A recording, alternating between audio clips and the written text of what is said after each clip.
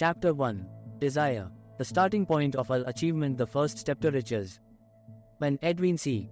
Barnes climbed down from that freight train in Orange, NJ, he may have resembled a tramp, but his thoughts were those of a king. As he made his way from the railroad tracks to Thomas Edison's office, his mind was at work. He saw himself standing in Edison's presence. He heard himself asking Mr. Edison for an opportunity to carry out the one consuming obsession of his life, a burning desire to become the business associate of the great inventor. Barnes' desire was not a hope. It was not a wish. It was a keen, pulsating desire that transcended everything else. It was definite. The desire was not new when he approached Edison. It had been Barnes' dominating desire for a long time. In the beginning, when the desire first appeared in his mind, it may have been, probably was, only a wish, but it was no mere wish when he appeared before Edison with it. Later, Edwin C. Barnes again stood before Edison in the same office. Here he first met the inventor. This time his desire had been translated into reality. He was in business with Edison. The dominating dream of his LFE had become a reality. People who later knew Barnes envied him because of the break that life had yielded him. They saw him in the days of his triumph, without taking the trouble to investigate the cause of his success. Barnes succeeded because he chose a definite goal, placed all his energy, all his willpower, all his effort, everything back of that goal. He did not become the partner of Edison the day he arrived. He was content to start at the most menial work as long as it provided an opportunity to take even one step toward his cherished goal. 5 years passed before the chance he had been seeking made its appearance. During all those years, not one ray of hope, not one promise of attainment of his desire, had been held out to him. To everyone except himself, he appeared to be only another cog in the Edison business wheel, but in his own mind he was the partner of Edison every minute of the time from the very day that he first went to work there. It is a remarkable illustration of the power of definite desire. Barnes won his goal because he wanted to be a business associate of Mr. Edison more than he wanted anything else. He created a plan by which to attain that purpose. But he burned all bridges behind him. He stood by his desire until it became the dominating obsession of his life and, finally, a fact. When he went to Orange, he did not say to himself, "I will try to induce Edison to give me a job of some sort." He said, "I will see Edison and put him on notice that I have come to go into business with him." He did not say, "I will work there for a few months and if I get no encouragement, I will quit and get a job somewhere else." He did say, "I will start anywhere. I will do anything Edison tells me to do, but before I am through, I will be his associate." He did not say, "I will keep my eyes open for another opportunity in case I fail to get what I want in the Edison organization." He said, "There is but one thing in this world that I am determined to have, and that is a business association with Thomas A. Edison. I will burn all bridges behind me and stake my entire future on my ability to get what I want." He left himself no possible way of retreat. He had to win or perish. That is all there is to the Barnes story of success. A long while ago, a great warrior faced a situation which made it necessary for him to make a decision which ensured his success on the battlefield. He was about to send his armies against a powerful foe whose men outnumbered his own. He loaded his soldiers into boats, sailed to the enemy's country, unloaded soldiers and equipment, then gave the order to burn the ships that had carried them. Addressing his troops before the first battle, he said, "You see the boats going up in smoke. That means that we cannot leave these shores alive unless we win. We now have no choice. We win or we perish." They won. Those who would win in any undertaking must be willing to burn their ships and cut all sources of retreat. Only by so doing can one be sure of maintaining that state of mind known as a burning desire to win, essential to success. The morning after the Great Chicago Fire, a group of merchants stood on State Street looking at the smoking remains of what had been their stores. They went into a conference to decide if they would try to rebuild or leave Chicago and start over in a more promising section of the country. They reached a decision, all except one, to leave Chicago. The merchant who decided to stay and rebuild pointed a finger at the remains of his store and said, "Gentlemen, on that very spot I will build the world's greatest store, no matter how many times it may burn down." That was in 1871. The store was built. It became a towering monument to the power of that state of mind known as burning desire. The easy thing for Marshall Field to have done would have been exactly what his fellow merchants did. When the going was hard and the future looked dismal, they pulled up and went where the going seemed easier. Mark well this difference between Marshall Field and the other merchants, because it is the same difference that distinguished Edwin C. Barnes from thousands of other young people who worked in the Edison organization. It is the same difference which distinguishes practically all who succeed from those who fail. Every individual who reaches the age of understanding the purpose of money wishes for it. Wishing will not bring riches, but desiring riches with a state of mind that becomes an obsession, then planning definite ways and means to acquire riches, and backing those plans with persistence which does not recognize failure, will bring riches. The method by which desire for riches can be transmuted into its financial equivalent consists of 6 definite, practical actions. First, fix in your mind the exact amount of money you desire. It is not sufficient merely to say, "I want plenty of money." Be definite as to the amount. There is a psychological reason for definiteness which will be described in a subsequent chapter. Second, determine exactly what you intend to give in return for the money you desire. There is no such reality as something for nothing. Third, establish a definite date when you intend to possess the money you desire. Fourth, create a definite plan for carrying out your desire, and begin at once, whether you are ready or not, to put this plan into action. Fifth, write out a clear, concise statement of the amount of money you intend to acquire. Name the time limit for its acquisition, state what you intend to give in return for the money, and describe clearly the plan through which you intend to accumulate it. Sixth, read your written statement aloud, twice daily, once just before retiring at night and once after arising in the morning. As you read, see and feel and believe yourself already in possession of the money. It is important that you follow the instructions described in these 6 actions. It is especially important that you observe and follow the instructions in the 6. You may complain that it is impossible for you to see yourself in possession of money before you actually have it. Here is where a burning desire will come to your aid. If you truly desire money so keenly that your desire is an obsession, you will have no difficulty in convincing yourself that you will acquire it. The object is to want money and to become so determined to have it that you convince yourself you will have it. Only those who become money conscious ever accumulate great riches. Money consciousness means that the mind has become so thoroughly saturated with the desire for money that one can see oneself already in possession of it. To the uninitiated, who have not been schooled in the working principles of the human mind, these instructions may appear impractical.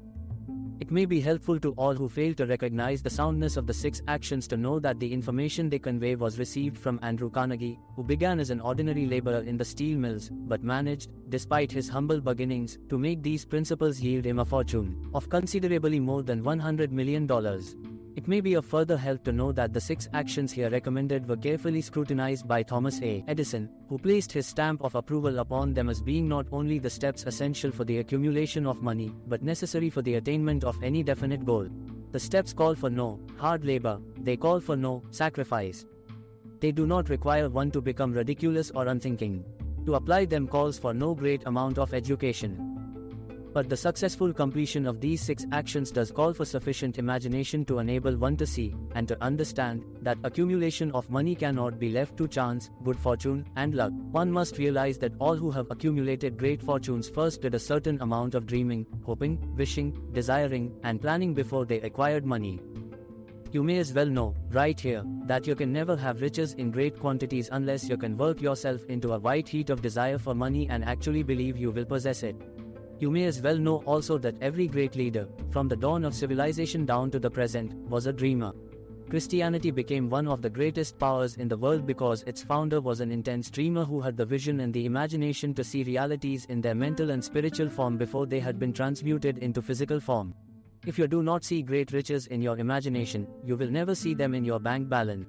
Never in the history of America has there been so great an opportunity for practical dreamers as now exists. The hardships of these recent tough and unsettled economic times have put many people back at square one. A new race is about to be run. The stakes represent huge fortunes which will be accumulated within the next few years. The rules of the race have changed because we now live in a changed world that definitely favors those who have had little or no opportunity to win under the conditions existing recently, when fear often paralyzed personal and economic growth and development. We who are in this race for riches should be encouraged to know that this changed world in which we live is demanding new ideas, new ways of doing things, new leaders, new inventions, new methods of teaching, new methods of marketing, new books, new literature, new features for the mass media, new ideas for entertainment. Back of all this demand for new and better things there is one quality which one must possess to win, and that is definiteness of purpose, the knowledge of what one wants and burning desire to possess it. We have witnessed the death of one age and the birth of another. This changed world requires practical dreamers who can and will put their dreams into action.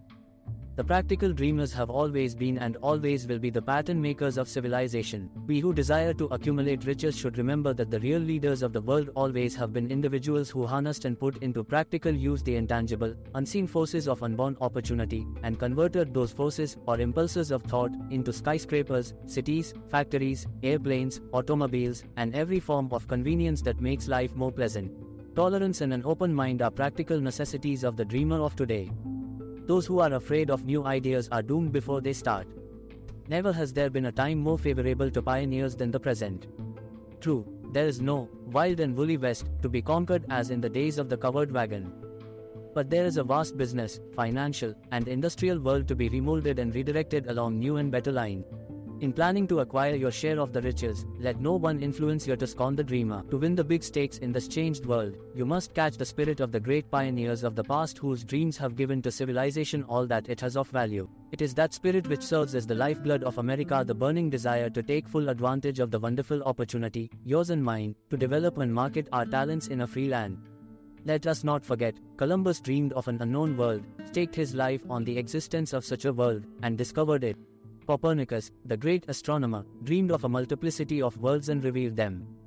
No one denounced him as impractical after he had triumphed. Instead, the world worshipped at his shrine, thus proving once more that success requires no apologies, failure permits no alibis.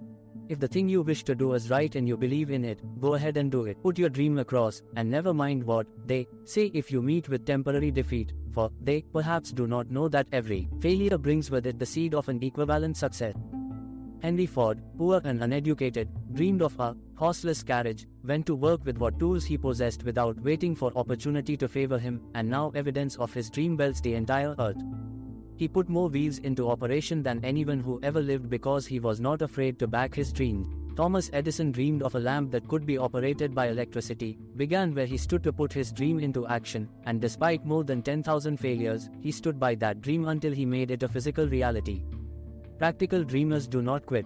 Lincoln dreamed of freedom for the slaves, put his dream into action, and barely missed living to see a united North and South translate his dream into reality. The Wright brothers dreamed of a machine that would fly through the air. Now one may see evidence all over the world that they dreamed soundly. Marconi dreamed of a system for harnessing the intangible forces of the electromagnetic spectrum. Evidence that he did not dream in vain may be found in every radio and television set in the world. Moreover, Marconi's dream brought the humblest cabin and the stateliest manor house side by side. It has made the people of every nation on earth backdoor neighbors. It gave the President of the United States the means by which to talk to all the people of America at one time and on short notice. It may interest you to know that Marconi's friends had him taken into custody and examined in a mental hospital when he announced he had discovered a principle through which he could send messages through the air, without the aid of wires or other direct physical means of communication. The dreamers of today fare better. The world has become accustomed to new discoveries. It has shown a willingness to reward the dreamer who gives the world a new idea. The greatest achievement was at first and for a time a dream. The oak sleeps in the acorn, the bird waits in the egg, and in the highest vision of the soul a waking angel stirs. Dreams are the seedlings of realities. 6. Awake, arise, and assert yourself, your dreamers of the world. Your star is in the ascendancy. Worldwide economic uncertainty has brought the opportunity you have been waiting for. It has taught many people humility, tolerance, and open-mindedness. The world is filled with an abundance of opportunity the dreamers of the past never knew. A burning desire to be, and to be zero, is the starting point from which the dreamer must take off. Dreams are not born of indifference, laziness, or lack of ambition. The world no longer scoffs at dreamers, nor calls them impractical. If you think it does, take a trip to Tennessee and visit the mighty dams and power plants of the Tennessee Valley Authority to witness what a dreamer president did in the way of harnessing and using the great water power of America. At one time, such a dream would have seemed like madness. You may have been disappointed, you may have suffered setbacks and defeat during hard economic times, you may have felt the great heart within you crushed until it bled. Take courage, for these experiences have tempered the spiritual metal of which you are made. They are assets of incomparable value. Remember, too, that all who succeed in life get off to a bad start and pass through many heartbreaking struggles before they arrive. The turning point in the lives of those who succeed usually comes at the moment of some crisis, through which they are introduced to their other self. John Bunyan wrote Pilgrim's Progress, which is among the finest works all of English literature, after he had been confined in prison and sorely punished because of his views on religion. 0. Henry discovered the genius which slept within his brain after he had met with great misfortune and was confined in a prison cell in Columbus, Ohio. Being forced, through misfortune, to become acquainted with his other self, and to use his imagination, he discovered himself to be a great author, instead of a miserable criminal and outcast. 8. Strange and varied are the ways of life, and stranger are the ways of infinite intelligence, through which human beings are sometimes forced to undergo all sorts of trouble and tribulation before discovering their own brains and their own capacity to create useful ideas through imagination. Edison, the world's greatest inventor and scientist, started out as a tramp telegraph operator. He failed innumerable times before he was driven finally to the discovery of the genius that slept within his brain. Charles Dickens began by pasting labels on blacking pots. The tragedy of his first love penetrated the depths of his soul and converted him into one of the world's truly great authors. That tragedy produced, first, David Copperfield, then a succession of works that made this a richer and better world for all who read his book. Disappointment over love affairs can have the effect of driving many to drink and others to ruin, and this because most people never learn the art of transmuting their strongest emotions into dreams of a constructive nature. This power of transmutation will be dealt with in detail later. Helen Keller became deaf and blind shortly after birth and for years could not speak. Despite her misfortune, she wrote her name indelibly in the pages of the history of the great.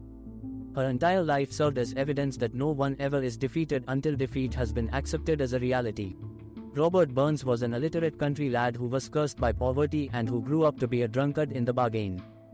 The world was made better for his having lived because he clothed beautiful thoughts in poetry and thereby plucked a thorn and planted a rose in its place. Booker T. Washington was born in slavery, handicapped by race and color in the society in which he lived. Because he was tolerant, had an open mind at all times and on all subjects, and was a dreamer, he left his imprint for good on an entire nation. Beethoven was deaf, Milton was blind, but their names will last as long as civilization endures because they dreamed and translated their dreams into organized thought. Before passing to the next chapter, resolve yourself to kindle in your mind the fire of hope, faith, courage, and tolerance. Once you have these states of mind and a working knowledge of the principles described in this book, all else that you need will come to you when you are ready for it. 12. There is a difference between wishing for a thing and being ready to receive it. You are never ready for a thing until you believe you can acquire it. The state of mind must be belief, not mere hope or wish. Open-mindedness is essential for belief. Closed minds do not inspire faith, courage, and belief. Remember, no more effort is required to aim high in life, to demand abundance and prosperity, than is required to accept misery and poverty. Jesse B. Rittenhouse has correctly stated this universal truth through these lines in his poem, My Way. I bargained with life for a penny, and life would pay no more. However, I begged at evening when I counted my scanty store. For life is a just employer, he gives you what you ask, but once you have set the wages, why, you must bear the task. I worked for a menial's hire only to learn, dismayed, that any wage I had asked of life, life would have willingly paid. Desire outwits Mother Nature. As a fitting conclusion to this chapter, I wish to introduce one of the most unusual persons I have ever known. I first saw him many years ago, a few minutes after he was born. He came into the world without any external, physical sign of ears, and the doctor admitted, when pressed for an opinion, that the child would likely be deaf and mute for life. Asterisk this was long before the advent of the kind of reconstructive surgery that is commonplace today. I challenged the doctor's opinion. I had the right to do so. I was the child's father. I, too, reached a decision and rendered an opinion, but I expressed the opinion silently, in the secrecy of my own heart. I decided that my son would hear and speak. Nature could send me a child without normal organs of hearing, but nature could not induce me to accept the reality of the affliction. In my own mind, I knew that my son would hear and speak. How? I was sure there must be a way, and I knew I would find it. I thought of the words of the immortal Emerson, the whole course of things goes to teach us faith. We need only obey. There is guidance for each of us, and by lowly listening, we shall hear the right word. The right word, desire. More than anything else, I desired that my son should not be deaf and mute. From that desire I never receded, not for a second. Many years previously I had written, our only limitations are those we set up in our own minds. For the first time I wondered if that statement were true. Lying on the bed in front of me was a newborn child, without the natural equipment of hearing. Even though he might eventually hear and speak, he was obviously disfigured for life. Surely, this was a limitation which the child had not set up in his own mind. What could I do about it? Somehow, I would find a way to transplant into that child's mind my own burning desire for ways and means of conveying sound to his brain without the aid of ears. As soon as the child was old enough to cooperate, I would fill his mind so completely with a burning desire to hear that nature would, by methods of her own, translate that desire into physical reality. All this thinking took place in my own mind, but I spoke of it to no one. Every day I renewed the pledge I had made to myself not to accept this disability for my son. As he grew older and began to take notice of things around him, we observed that he had a slight degree of hearing. When he reached the age when children usually begin talking, he made no attempt to speak, but we could tell by his actions that he could hear certain sounds slightly. That was all I needed to know. I was convinced that if he could hear even slightly, he might develop still greater hearing capacity. Then something happened which gave me hope. It came from an entirely unexpected source. We bought a Victrola, an old-fashioned phonograph. When the child heard the music for the first time, he went into ecstasies and promptly appropriated the machine. He soon showed a preference for certain records, among them, It's a Long Way to Tipperary. On one occasion, he played that piece over and over for almost 2 hours, standing in front of the Victrola with his teeth clamped on the edge of the case. The significance of the self-formed habit of his did not become clear to us until years afterward, for we had never heard of the principle of bone conduction of sound at that time. Shortly after he appropriated the Victrola, I discovered that he could hear me quite clearly when I spoke with my lips touching his mastoid bone, at his jawbone near where his ear canal would have been. These discoveries placed into my possession the necessary means by which I began to translate into reality my burning desire to help my son develop hearing and speech. By that time he was making stabs at speaking certain words. The outlook was far from encouraging, but desire backed by faith knows no such word is impossible. Having determined that he could hear the sound of my voice plainly, I began immediately to transfer to his mind the desire to hear and speak. I soon discovered that the child enjoyed bedtime stories, so I went to work creating stories designed to develop in him self-reliance, imagination, and a keen desire to hear. There was one story in particular which I emphasized by giving it some new and dramatic coloring each time it was told. It was designed to plant in his mind the thought that his disability was not a liability, but an asset of great value. Despite the fact that all the philosophy I had examined clearly indicated that every adversity brings with it the seed of an equivalent advantage, I must confess that I had not the slightest idea how this affliction could ever become an asset. However, one continued my practice of wrapping that philosophy in bedtime stories, hoping the time would come when he would find some plan by which his disability could be made to serve some useful purpose. Reason told me plainly that there was no adequate compensation for the lack of ears and natural hearing equipment. Desire, backed by faith, pushed reason aside and inspired me to carry on. As I analyzed the experience in retrospect, I can see now that my son's faith in me had much to do with the astounding results. He did not question anything I told him. I sold him the idea that he had a distinct advantage over his older brother and that this advantage would reflect itself in many ways. 13. We could notice that the child's hearing was gradually improving. Moreover, he had not the slightest tendency to be self-conscious because of his affliction. When he was about 7, he showed the first evidence that our method of servicing his mind was bearing fruit. For several months he begged for the privilege of selling newspapers, but his mother would not give her consent. She was afraid that his deafness made it unsafe for him to go out on the street alone. Finally, he took matters into his own hands. One afternoon when he was left at home with the servants, he climbed through the kitchen window, shinnied to the ground, and set out on his own. He borrowed 6 cents in capital from the neighborhood shoemaker, invested it in papers, sold out, reinvested, and kept repeating this process until late in the evening. After balancing his accounts and paying back the 6 cents he had borrowed from his banker, he had a net profit of 42 cents. When we got home that night, we found him in bed asleep with the money tightly clenched in his little hand. His mother opened his hand, removed the coins, and cried. Of all things, crying over her son's first victory seemed so inappropriate. My reaction was the reverse. I laughed heartily, for I knew that my endeavor to plant in the child's mind an attitude of faith in himself had been successful. His mother saw in his first business venture a little deaf boy who had gone out in the streets and risked his life to earn money. I saw a brave, ambitious, self-reliant little businessman whose stock in himself had been increased 100% because he had gone into business on his own initiative and had won. The transaction pleased me because I knew that he had given evidence of a trait of resourcefulness that would go with him all through life. Later events proved this to be true. When his older brother wanted something, he would lie down on the floor, kick his feet in the air, cry for it and get it.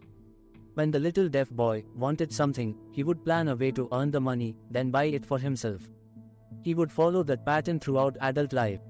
Truly, my own son taught me that disabilities can be converted into stepping stones on which one may climb towards some worthy goal unless they are accepted as obstacles and used as alibis. The little deaf boy went through grade school, high school, and college without being able to hear his teachers, except when they shouted loudly at close range. He did not go to a special school. For we were determined that he should live as normal a life as possible and associate with children with hearing, and we stood by that decision although it cost us many heated debates with school officials. While he was in high school, he tried a hearing aid, but it was of no value to him. During his last week in college, something happened which marked the most important turning point of his life. Through what seemed to be mere chance, he came into possession of another hearing aid device, which was sent to him on trial. He was slow about testing it because of his disappointment with the earlier device. Finally, he picked the instrument up and more or less carelessly placed it on his head, hooked up the battery, and lo, as if by a stroke of magic, his lifelong desire for normal hearing became a reality. For the first time in his life, he could hear practically as well as any person with normal hearing. 1s.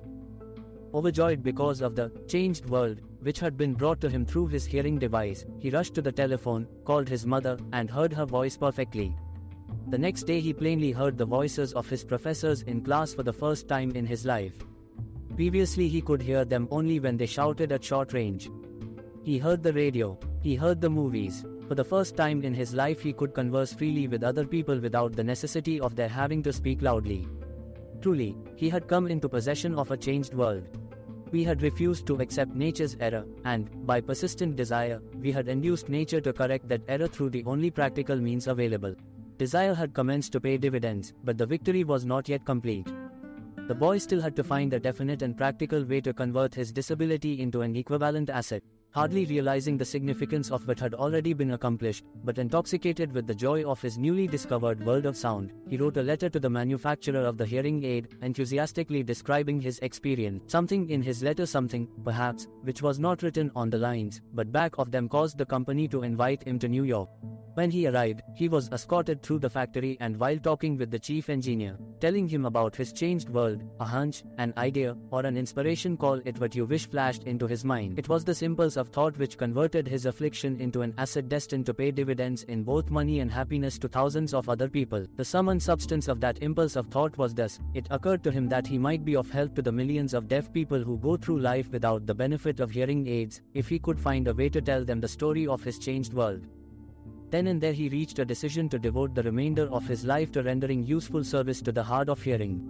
For an entire month he did intensive research, during which he analyzed the entire marketing system of the manufacturer of the hearing device. He figured out possible ways and means to communicate with hearing impaired people all over the world for the purpose of sharing with them his newly discovered, changed world. When this was done, he put in writing a 2-year plan based upon his findings. When he presented the plan to the company, he was instantly given a position for the purpose of carrying out his ambition. Little did he dream when he went to work that he was destined to bring hope and practical relief to thousands of people who without his help would never have overcome their hearing disability. Shortly after he became associated with the manufacturer of his hearing aid, he invited me to attend a class conducted by his company to teach deaf people to hear and to speak. I had never heard of such a form of education, therefore, I visited the class, skeptical but hopeful that my time would not be entirely wasted. Here I saw a demonstration which gave me a greatly enlarged vision of what I had done to arouse and keep alive in my son's mind the desire for normal hearing. I saw deaf people actually being taught to hear and to speak through application of the self-same principle I had used more than 20 years previously with my son, Blair. There is no doubt in my mind that Blair would have been unable to hear or speak for all his life if his mother and I had not managed to shape his mind as we did. The doctor who attended at his birth told us the child might never hear a sound or say a word. Later, Dr. Irving Voorhees, a noted specialist on such cases, examined Blair thoroughly. He was astounded when he learned how well my son could hear and speak, and he said his examination indicated that, theoretically, the boy should not be able to hear at all. When I planted in Blair's mind the desire to hear and talk and live normally, there went with that impulse some strange influence which caused nature to become bridge builder and to span the gulf of silence between his brain and the outer world by some means which the keenest medical specialists were not able to interpret. It would be sacrilege for me even to pretend I fully understand how nature performed this miracle. It would be unforgivable if I neglected to tell the world as much as I know of the humble part one assumed in the strange experience. It is my duty and a privilege to say I believe, and not without reason, that nothing is impossible to the person who backs desire with enduring faith. A burning desire has devious ways of transmuting itself into its physical equivalent. Blair desired normal hearing, and he received it. He was born with a disability which might easily have sent one with a less defined desire to the street with a bundle of pencils and a tin cup. That disability served as the medium by which he would go on to render useful service to many thousands of hearing-impaired people, and it gave him useful employment at adequate financial compensation for years. The little, white lie I planted in his mind when he was a child by leading him believe his affliction would become a great asset which he could capitalize on justified itself. Verily, there is nothing, right or wrong, that belief plus burning desire cannot make real. These qualities are free to everyone. In all my experience in dealing with men and women with personal problems, I never handled a single case which more definitely demonstrated the power of desire. Authors sometimes make the mistake of writing of subjects of which they have but superficial or very elementary knowledge. It has been my good fortune to have had the privilege of testing the soundness of the power of desire through the affliction of my own son. Perhaps it was providential that the experience came as it did, for surely no one was better prepared than he to serve as an example of what happens when desire is put to the test. If Mother Nature bends to the will of a burning desire, is it logical to think that mere human beings can defeat one? Strange and imponderable is the power of the human mind. We do not understand the method by which it uses every circumstance, every individual, every physical thing within its reach as a means of transmuting desire into its physical counterpart. Perhaps science will one day uncover the secret. I planted in my son's mind the desire to hear and to speak as any other person hears and speaks. That desire became a reality. I planted in his mind the desire to convert his greatest disability into his greatest asset. That desire was realized. The method by which this astounding result was achieved is not hard to describe. It consisted three very definite acts. First, I mixed faith with the desire for normal hearing, which I passed on to my son. Second, I communicated my desire to him in every conceivable way available through persistent, continuous effort over a period of years. Third, he believed me. As this chapter was being completed, news came of the death of Mum. M.I.N.D.P.O.W.E.R. One short paragraph in the news dispatch about her death gives the clue to this unusual woman's stupendous success as a singer. I quote portions of the paragraph because the clue it contains is none other than desire. Early in her career, M.I.N.D.P.O.W.E.R visited the director of the Vienna Court Opera to audition for him. But he did not grant the audition.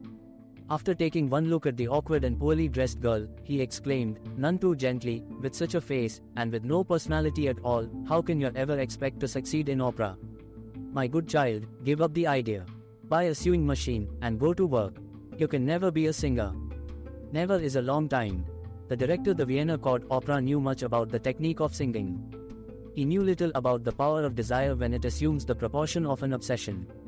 If he had known more about that power, he would not have made the mistake of condemning genius without giving it an opportunity. Several years ago, one of my business associates became seriously ill. He became worse as time went on and finally was taken to the hospital for surgery. Just before he was wheeled into the operating room, I took a look at him and wondered how anyone as thin and emaciated as he could possibly go through such a major operation successfully. The surgeon warned me that there was little if any chance of my ever seeing him alive again. But that was the doctor's opinion. It was not the opinion of the patient. Just before he was wheeled away, he whispered feebly, do not be disturbed, Chief, I will be out of here in a few days. The attending nurse looked at me with pity. But the patient did come through safely. After it was all over, his physician said, nothing but his own desire to live saved him. He never would have pulled through if he had not refused to accept the possibility of death. I believe in the power of desire backed by faith because I have seen this power lift people from lowly beginnings to places of power and wealth. I have seen it rob the grave of its victims. I have seen it serve as the medium by which individuals staged a comeback after having been defeated in 100 different ways. I have seen it provide my own son with a normal, happy, successful life despite nature's having sent him into the world severely disabled. How can one harness and use the power of desire? This question is answered through this in the subsequent chapters of this book. This message is going out to the world at the end of one of the most devastating economic upheavals America has ever known.